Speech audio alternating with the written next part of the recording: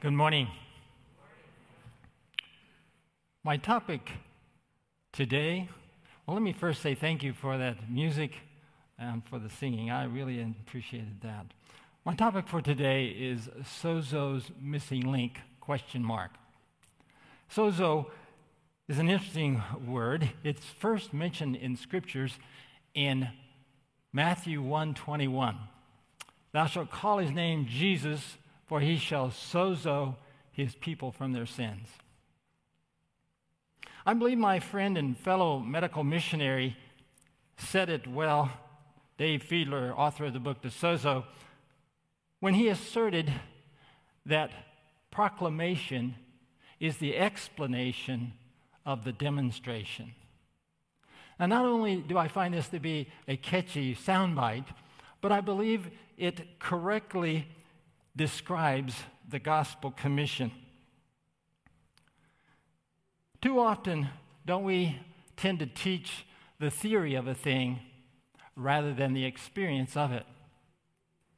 You know, there is a place, I'm sure, for careful reasoning and systematic theology in fully understanding the gospel.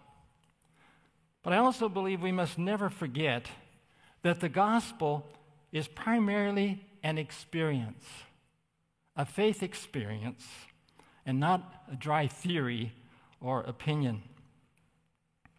Jesus told his disciples as he left them to return to heaven to go and teach and heal all nations, teaching them to observe or keep his teachings, and to baptize them in the name of the Father and the Son and the Holy Ghost. We all know that it is not sufficient to observe or spectate the gospel. One must live the gospel and not be a mere spectator. You know, the spies came back at one point and told the Pharisees, never man spake like this man spake.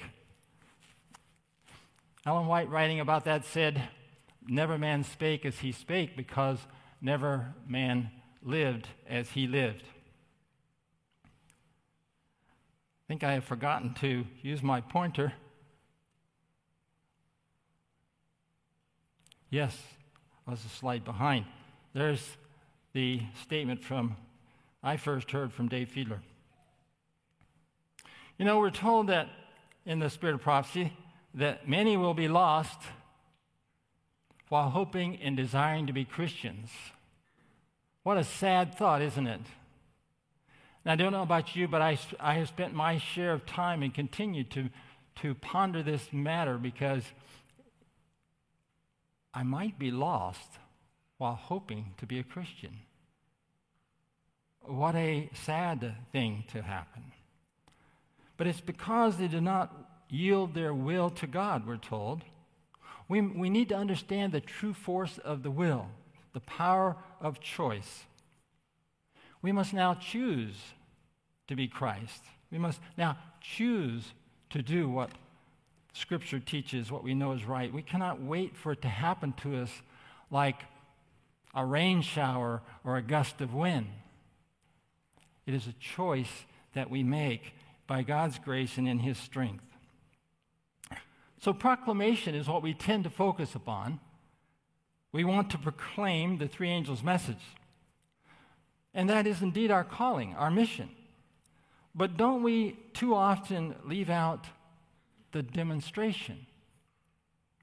It is said that people do not care what we know until they know that we care.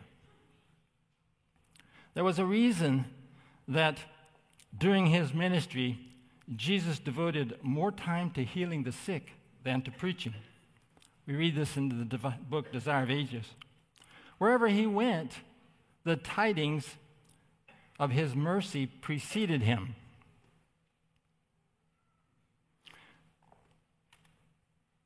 It is his plan that we work as he worked. He demonstrated it. He taught it. He lived it. He explained it. and he bequeathed it to us as his disciples in the Great Gospel Commission. We are commissioned to relieve the physical sufferings of our neighbors, those with whom we come in contact. Certainly, this includes feeding the hungry and clothing the naked, comforting the bereaved, but it also includes healing the sick. In fact, we might correctly say that it especially includes healing the sick. Why do I say especially, one might wonder? Well, the answer is twofold. First, because that is what Christ taught and demonstrated. And then second, because healing sickness is the specific means Jesus appointed to authenticate or validate his power to forgive sin. When we think of the gospel, I think most of us think of forgiveness. That is like the core, the crux of the gospel. But do you realize that Jesus has to authenticate his power, and certainly he did to the doubting Pharisees of his time. Think about it. If Jesus cannot forgive sin, if he has no authority to take away my sin or guilt, then I'm just as lost as I ever was. And this Christianity thing is just fake good news. In his gospel, Luke, the physician, describes a special and critical teaching moment in Jesus' ministry of sozo.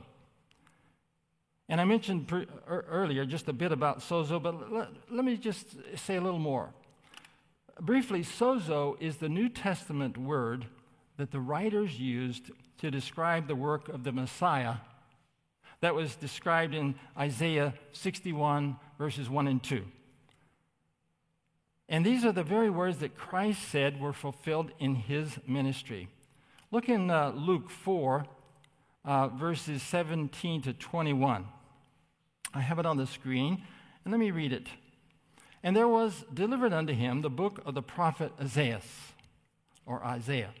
And when he had opened the book, he found the place where it was written. So he basically turned to this passage. The Spirit of the Lord is upon me, because he hath anointed me to preach the gospel to the poor. He hath sent me to heal the brokenhearted, to preach deliverance to the captives, and recovering of sight to the blind, to set at liberty them that are bruised, to preach the acceptable year of the Lord. And he closed the book and gave it again to the minister and sat down. And all the eyes of them that were in the synagogue were fastened on him. Why was everyone in the synagogue looking intently at Jesus after he read those words? They were anticipating, I believe, what in fact happened. And then we read, continuing on, 21, and he began to say unto them, this day is this scripture fulfilled in your ears. I'm not reading the rest of the story, but you may remember that what happened after that was they wanted to take him out and throw him over the cliff. They understood him to have claimed to be the Messiah. Well, sozo is Christ's messianic mission of mercy. Did I go? Yes. Okay, my apologies. I tried to highlight, and it's not showing up that terribly well, but you can see the specific parts of that passage. This is the messianic proclamation or declaration, and he specifically said that that was his ministry to a fallen world. So now let's look at Luke 5, 17 through 25. And it came to pass on a certain day, as he was teaching, that there were Pharisees and scribes and doctors of the law sitting by, which were come out of every town in Galilee, Judea, and Jerusalem. And if you are familiar with this, you know they weren't there as admirers. They were there as spies to catch any word that he might say that they could condemn. And it says the power of the Lord was present to heal. And behold, men brought in a bed a man which was taken with a palsy. And they sought means to bring him in and to lay him, before Jesus. And when they could not find by what way they might bring him in because of the multitude, they went upon a housetop and let him down through the tiling with his couch into the midst before Jesus. And when he saw their faith, he said unto him, Man, thy sins are forgiven thee. Verse 21.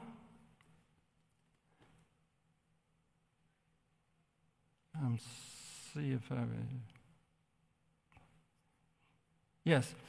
And the scribes and Pharisees began to reason, saying, Who is this which speaketh blasphemies? Who can forgive sins but God alone? That's true. But when Jesus perceived their thoughts, he answering said unto them, Which is easier? What reason in your hearts? I'm sorry. Whether is easier, to say thy sins be forgiven thee, or to say rise up and walk? But that ye may know that the Son of Man hath power upon earth to forgive sins, he said unto the sick of the palsy, I say unto thee, arise and take up thy couch and go into thine house. And immediately rose up before them and took up that whereon he lay and departed to his own house, glorifying God. So what we see here is, trying to highlight this for you, is the reason that Christ gives in this particular instance for the healing of this man was that we might know that he has power on earth to forgive sins. There's so much, there's a whole sermon that can be preached strictly on this passage alone. A couple of points I want to point out. For example, what was it that Jesus said immediately when the man was let down through the roof in front of him? He said, it says in verse 20, let's see here, verse 20,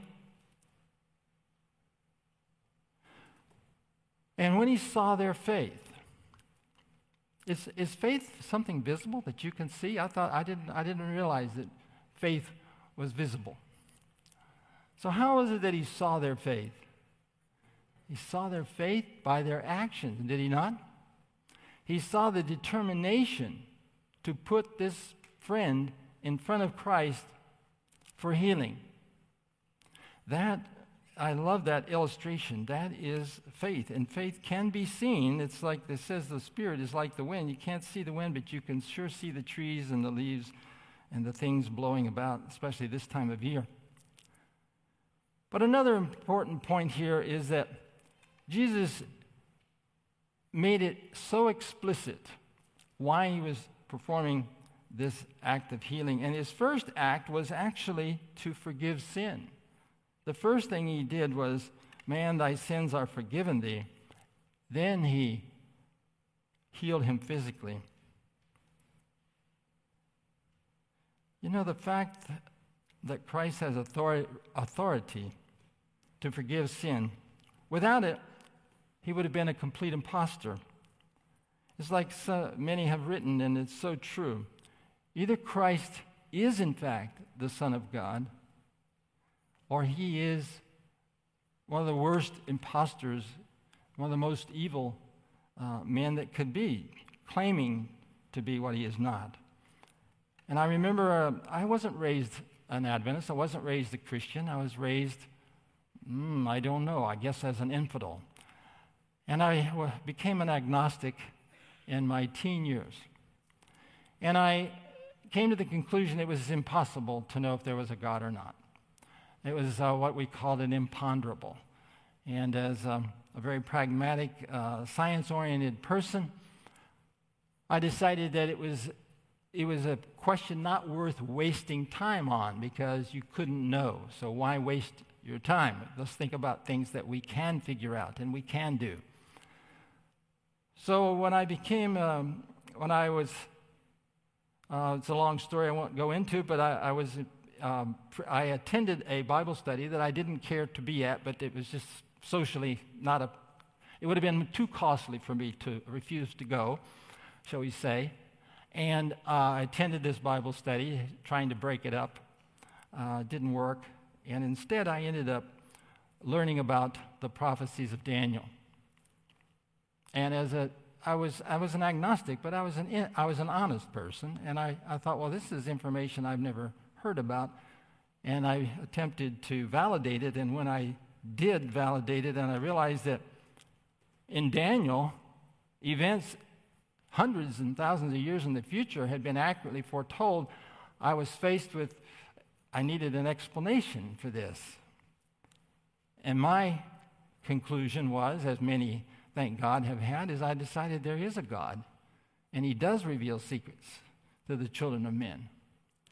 And so I became a believer. So when I became a believer, I was faced with another, if you're going to be honest, you have another issue to deal with, and that is, what am I going to do about it? Okay, I acknowledge there's a God. I believe there's a God. Now, what is my reasonable service? And I remember how I decided that my work at that time, I was an IT guy. I was a software engineer. And I wrote software and user manuals, how to use it. And I remember one of my frustrations was I would often get these phone calls, sometimes at inconvenient moments, from a user who would say, well, it's not working like it's supposed to work. And I said, well, what's the problem? And he would describe it. And I would say, well, have you looked at page 10, left column, third paragraph? He says, well, what's that? I'm like, well, read the manual. So I thought to myself, how can I complain to my designer if I've never read the operating manual? And I remember I decided I needed to read and follow the manual. Well, that little diversion from my story line this morning is simply to illustrate that sozo is to make man whole. You realize that Christ, as the second Adam, has purchased the legal right, to restore all that was lost by the first Adam. When Adam and Eve sinned, they lost dominion of this world that was given to them. That's why Satan claims it as his own. But Christ, as the second Adam, purchased the right to redeem all that was lost. In fact, the plan for the Messiah, the deliverer, the plan is, and the prophetic plan is, that He will indeed restore and redeem and fulfill the original intent and design of God in creating this world. To me, that's exciting. You know, anyone who's ever built or designed or made anything, you know the satisfaction of seeing it do what you intended it to do. It's exciting when you finally work out the last bug, as they call it in software. Anyway, and if I don't know, I'm not a mechanical engineer, but I've made a few things. And it's exciting when you get everything to stop failing and start working like it's supposed to work. And I believe that God is got a plan, and He's going to enjoy that great satisfaction when this world does finally work as originally intended. Isn't it interesting that God took the Garden of Eden, basically put it in the freezer, I mean, not really, but preserved it, and in the new earth, the Garden of Eden, not another imitation, but the Garden of Eden. We have the privilege of spending time in the Garden of Eden. That's how real the restoration, the sozo, is going to be. So, speaking back of this about forgiving sin and authenticating this by healing, isn't it a bit illogical for someone to believe that Jesus can forgive our sins without also believing that he can heal us, that he can, first off, that he can resurrect us in the resurrection, that he can heal us when we're sick. You realize that the same Word of God that promises you forgiveness for sin promises you healing from sickness. Do you realize that? I wasn't raised Adventist. I've only been Adventist for 40 years or so. But I can tell you that my sense is that we are a little nervous about the idea of healing, but we're pretty comfortable with the idea of forgiveness. Thank God. But I want to tell you that they both come from the same authority. They both come from the same God, from the same Jesus, from the same Scripture. So yes, there are rare times like Job-like experiences where healing is delayed. I would point out to you that Job was healed. And so I know of instances where God's people do not receive the healing that we are all praying for them. But I know far more cases where they do. And as a physician, I don't know if there may be physicians in the audience, or certainly in the audience listening in. But as a physician, I can tell you one of the scariest things is being a physician responsible for healing someone. I cannot heal. I do not have any magical abilities to heal. I am dependent upon God. And it has been a tremendous blessing to me. I tell every patient, and if any of you have been or will become a patient of mine, you will confirm this. But I start off right after our introduction saying, if you don't mind, I would like to ask the great physician to be here to heal. And without him, I feel naked. I depend upon God, and I'm sure that you do too. Not in any way questioning that, but I'm trying to remind us of our dependence, and it's not us that does it, it's God. So now we know that Jesus has commissioned us to finish the sozo work that he began. The commission to his disciples is for us too. And what a glorious mission, actually, and life work. Can you imagine anything, actually, more exciting, a higher calling? I cannot. So then, has Christ given us any guidance and instruction on how we are to finish the sozo work he began, the commission to his disciples? Well, yes, he has. In Ministry of Healing, I seem to have gotten ahead of myself. In Ministry of Healing, page 140, we read, physical healing is bound up with the gospel commission. In the work of the gospel, teaching and healing are never to be separated. Oh, I'm sorry, there it was at the top of that slide. I didn't see it. So now, my apologies, I just read the top. And going on, in medical ministry and also in second selected messages, we read, the way in which Christ worked was to preach the word and to relieve suffering by miraculous works of healing. But I am instructed that we cannot now work in this way. For Satan will exercise his power by working miracles. God's servants today could not work by means of miracles because spurious works of healing claiming to be divine will be wrought. So we can see here that what he's saying is there will be tremendous confusion if, in fact, the way in which Christ's servants work was being counterfeited at the end time. How could any reasonable, logical person sort it out? And so, to prevent that, we are told that Satan will exercise his power to work miracles and that we cannot work as Christ worked. So the question then is, how are we to work? How are we to do this? We're told elsewhere that Christ is just as willing to heal the sick now as when he was personally upon this earth. A statement from Desire of Ages. Well, let's look here in Second Selected Messages, page 346. We find this wonderful passage. Natural means used in accordance with God's will bring about supernatural results. We ask for a miracle, and the Lord directs the mind to some simple remedy. We are then to cooperate with God. We are to cooperate with God, observing the laws of life, of health. We are to eat the food that will preserve the health of the body. It goes on. We cannot expect the Lord to work a miracle for us while we neglect the simple remedies He has provided for our use, which, if aptly and opportunely applied, will bring about a miraculous result. Here we're instructed that it is Christ's plan to use simple natural means, including such things as diet, hydrotherapy, charcoal, to bring about supernatural results, also known as miracles.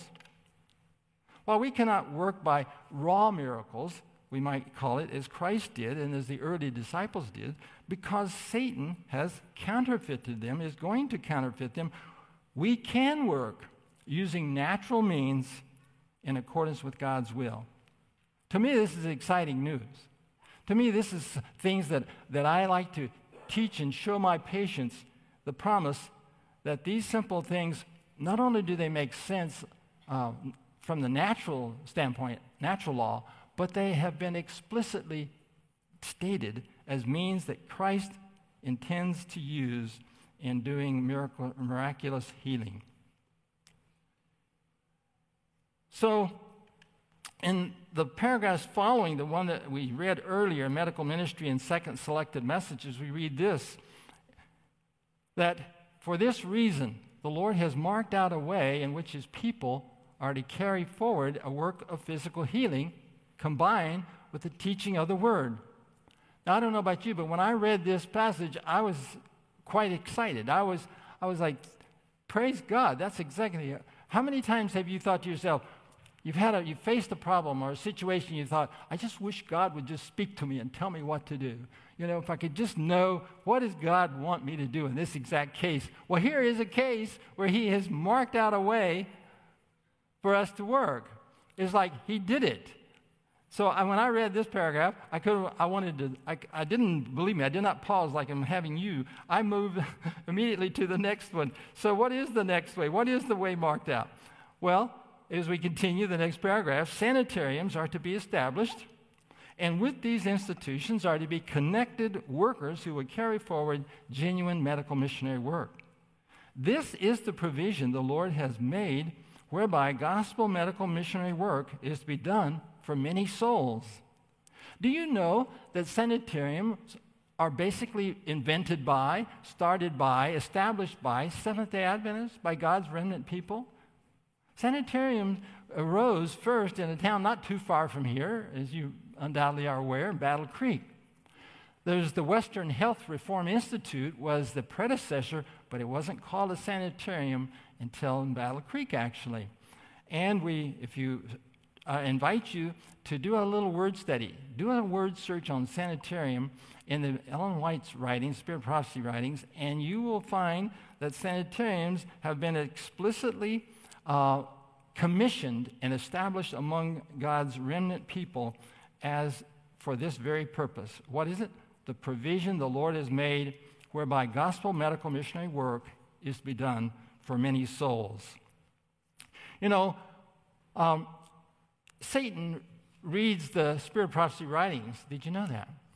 We're told that he actually studies the writings to know God's plans so that he can seek to thwart them. We have a very determined and clever enemy.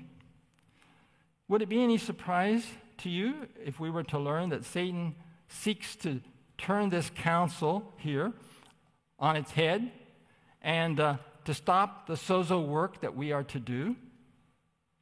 He tries to lead God's people to think, for example, that the work of sanitariums is accomplished in a modern hospital. But this is not so. I'm not taking anything away from a hospital. I was trained in a hospital. But, you know, Ellen White in the Spirit of Prophecy wrote about both hospitals and sanitariums. She uses both words in describing different institutions that she at different times recommends that we should have. She specifically recommended that we needed to have a hospital in Australia while she was there, for example.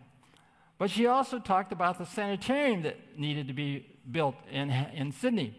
So anyway, if you want details on that, there's in the General Conference Daily Bulletin of 1899, she does that in one section. She speaks of both. In the Upward Look, page 108, she talks about both. So we are to have some hospitals. But, friends, don't miss this. The special focus, the reason we are here, the reason we're not Baptists or Lutherans, lovely and wonderful people, the reason the Remnant Church is here is to have sanitarium work. And if it's something new to you or you're outside of what your current understanding is, I invite you to study that subject, as I have spent lots of time studying it, because I'm trained in and licensed in and work in a hospital setting oftentimes. But the fact is, our special work is sanitarium work, and we are in danger, are we not, of missing that point while we work instead in a different arena. And so I believe that as God's remnant people, we have lost sight of, to some extent, and forgotten how to aptly apply the simple natural means and remedies God has promised to use to bring about his supernatural results. Some of us have heard of things like hydrotherapy or charcoal or health reform, diet change, but how apt are we at actually using them? Well, I have good news for you. As a Loma Linda trained lifestyle medicine physician, I consider that a miracle. Someday I could tell you a personal testimony how at 48 years of age, God brought me into Loma Linda as a freshman medical student. Amazing miracles. I was, as I said, a college dropout. I think I told you that. I was a college dropout at 18. I dropped out of college and went into computing and built up my own business.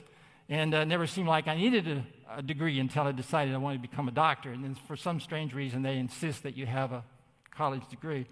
Well, anyway, just joking there. But so as a Loma Linda trained physician, with years of experience using natural remedies, both in some of our lifestyle centers and my own practice, and even before I became a physician, frankly, I had learned these things and was using them. But I routinely use these methods to treat disease. And God has been completely faithful, my friends. He's been completely faithful and blessed this work with remarkable results. That many people, I treat more non-Adventists than Adventists, and many of them will say to me, it seems like a miracle. I believe it is a miracle, supernatural results. And after a while, you come to expect it. I don't want to become presumptuous ever, but I literally believe and expect that God will do these miraculous things. And so, as I will be talking with you a little this afternoon about the program we're going to do, a training program, I will share with you some of the results. I'm trained in epidemiology and biostatistics, and so I know how to compute p-values and confidence intervals, and I will show you that statistically it is not by chance. You follow these methods, you get remission of disease, and it's reliable, and you can count on it with statistics. So it's my mission. Since after I finished my training at Loma Linda, I worked for a while at Loma Linda on the faculty, and did some research in the Marshall Islands on diabetes and a few other things. But ultimately, where my focus has come to be is on training physicians, training non-physicians in how to use lifestyle change to remove the causes of disease. You see, this world was not designed for you to be sick. Sickness was not part of the design. Now, you know that. Think about, though, what that means.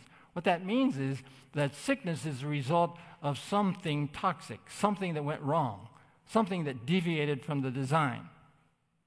And we know it as sin. So sin has brought about sickness and death.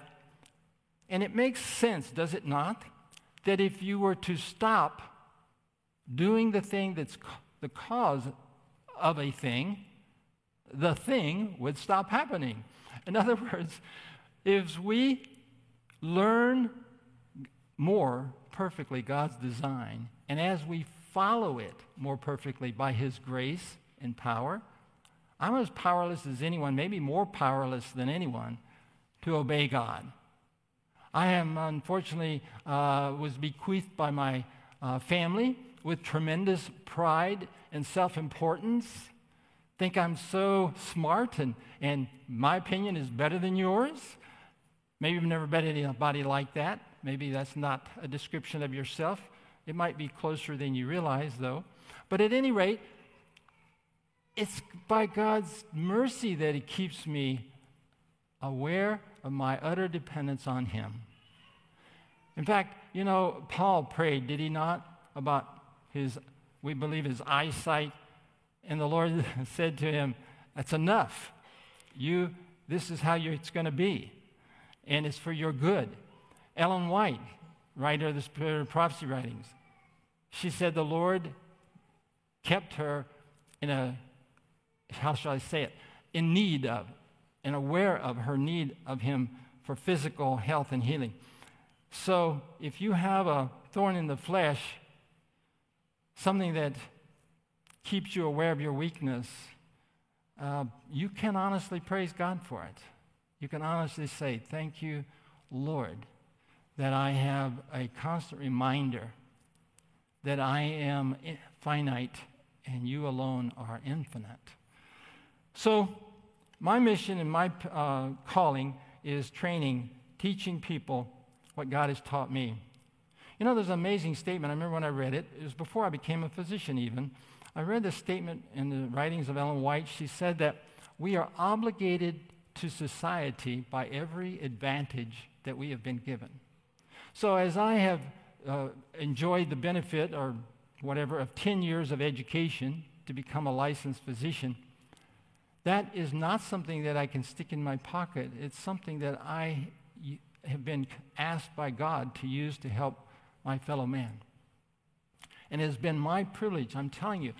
You know what? One of my most exciting things, I see I've got a little more time than I thought I would have, so I'm going to share a story I didn't have in my sermon plan, but the most exciting thing that happens in my life, besides when my wife smiles and I can tell she's happy and pleased with life, the second most exciting thing to me is when I am working with a physician, training them in lifestyle medicine, and you see the light bulb come on, and they're like, Dr. John, this is so well proven. The science is so strong.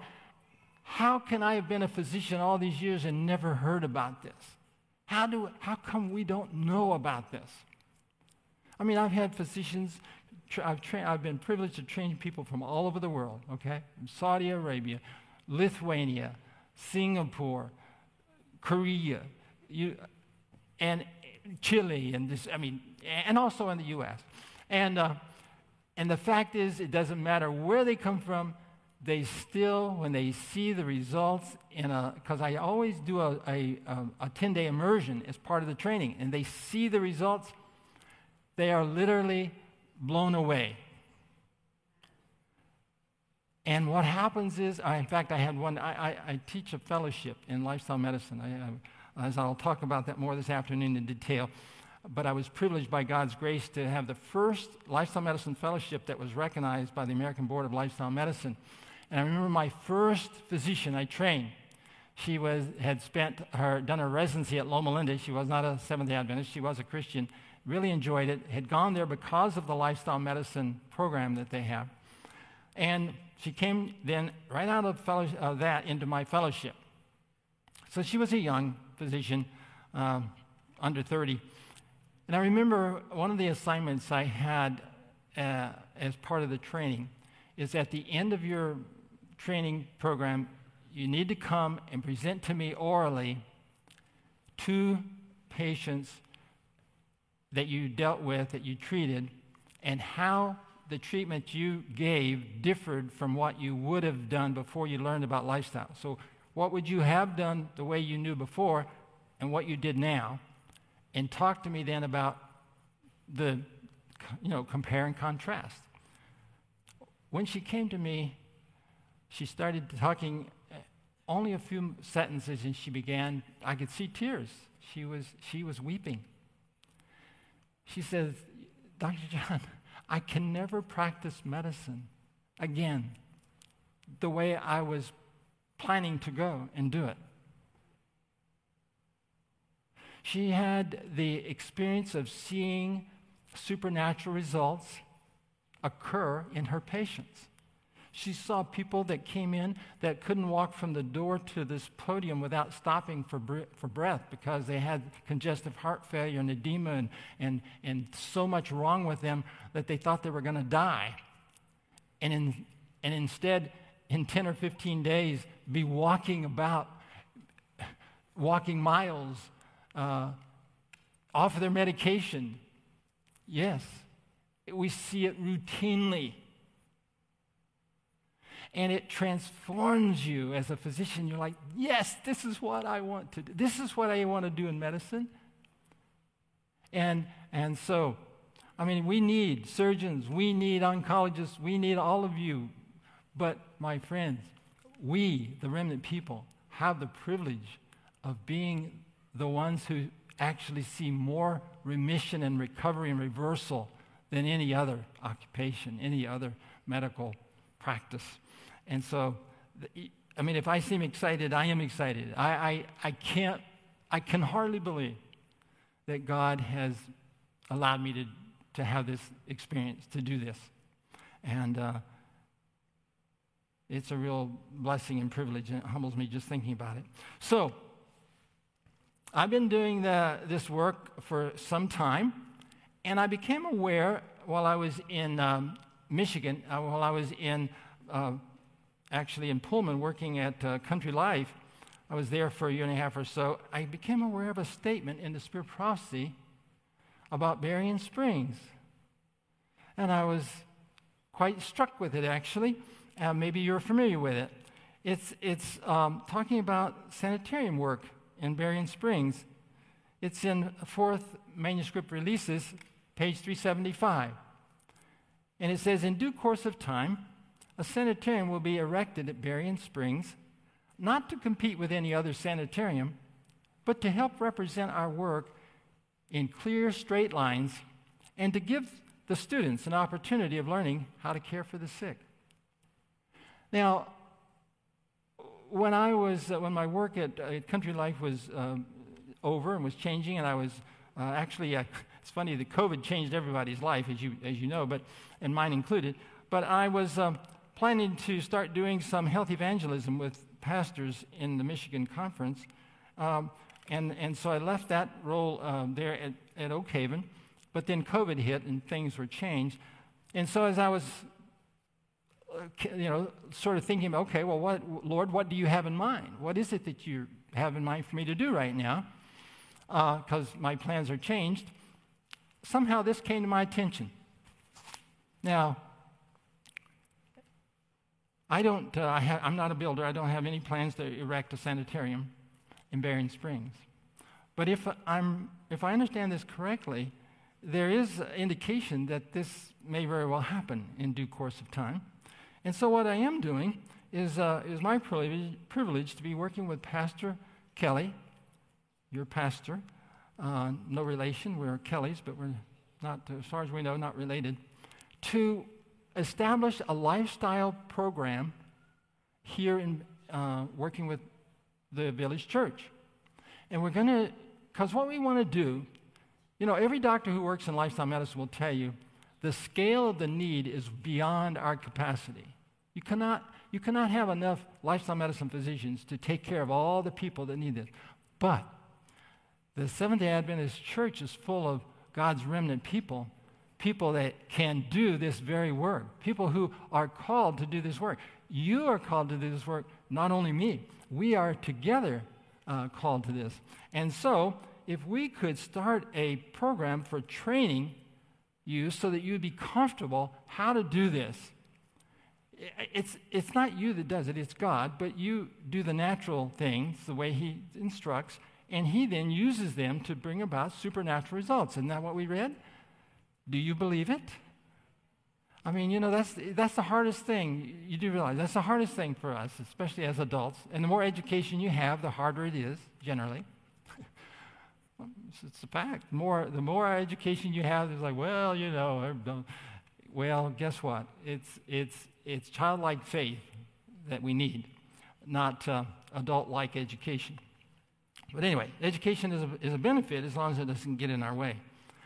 Well, so in collaboration with Pastor Kelly and the Village Church, we are, and your health team, we have organized an immersion program.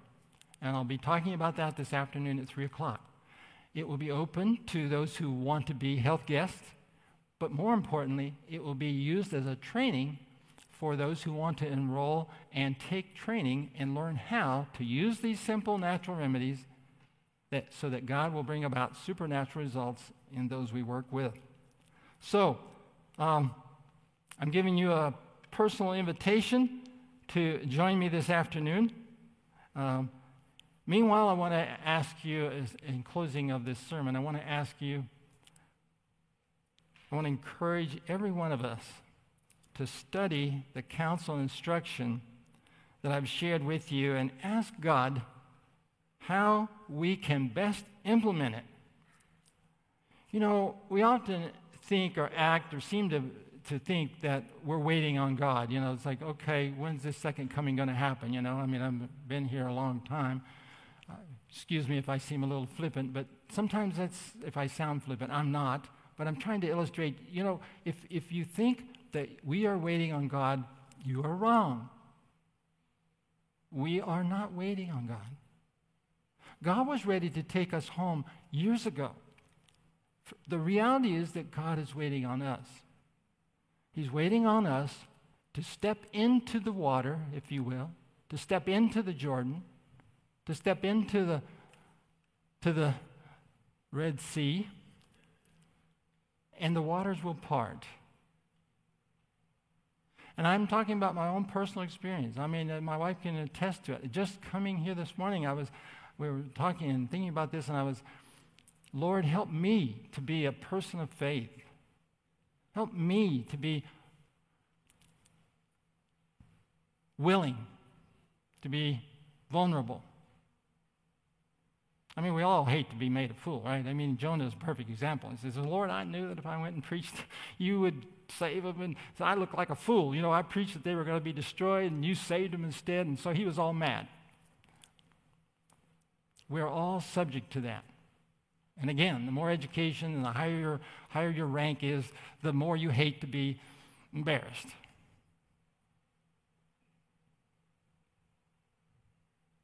Friends, we have to be willing to put it on the line. Lord, I'm going to do what you say. Please do what you have promised, and I will step forward in faith. When you were baptized, I assume that everybody or most everyone in the hearing of my voice has been baptized. Wasn't it a faith step? Didn't you decide, yes, this is what I'm going to do, publicly declare my faith? And that's what we actually need to do every step of the way. Every part of this journey is a walk of faith. You said it, I'm going to do it. And what I will assure you, yes, I've had disappointments, but I can assure you that faith is like a muscle, that as we exercise it, it strengthens. So thank you so much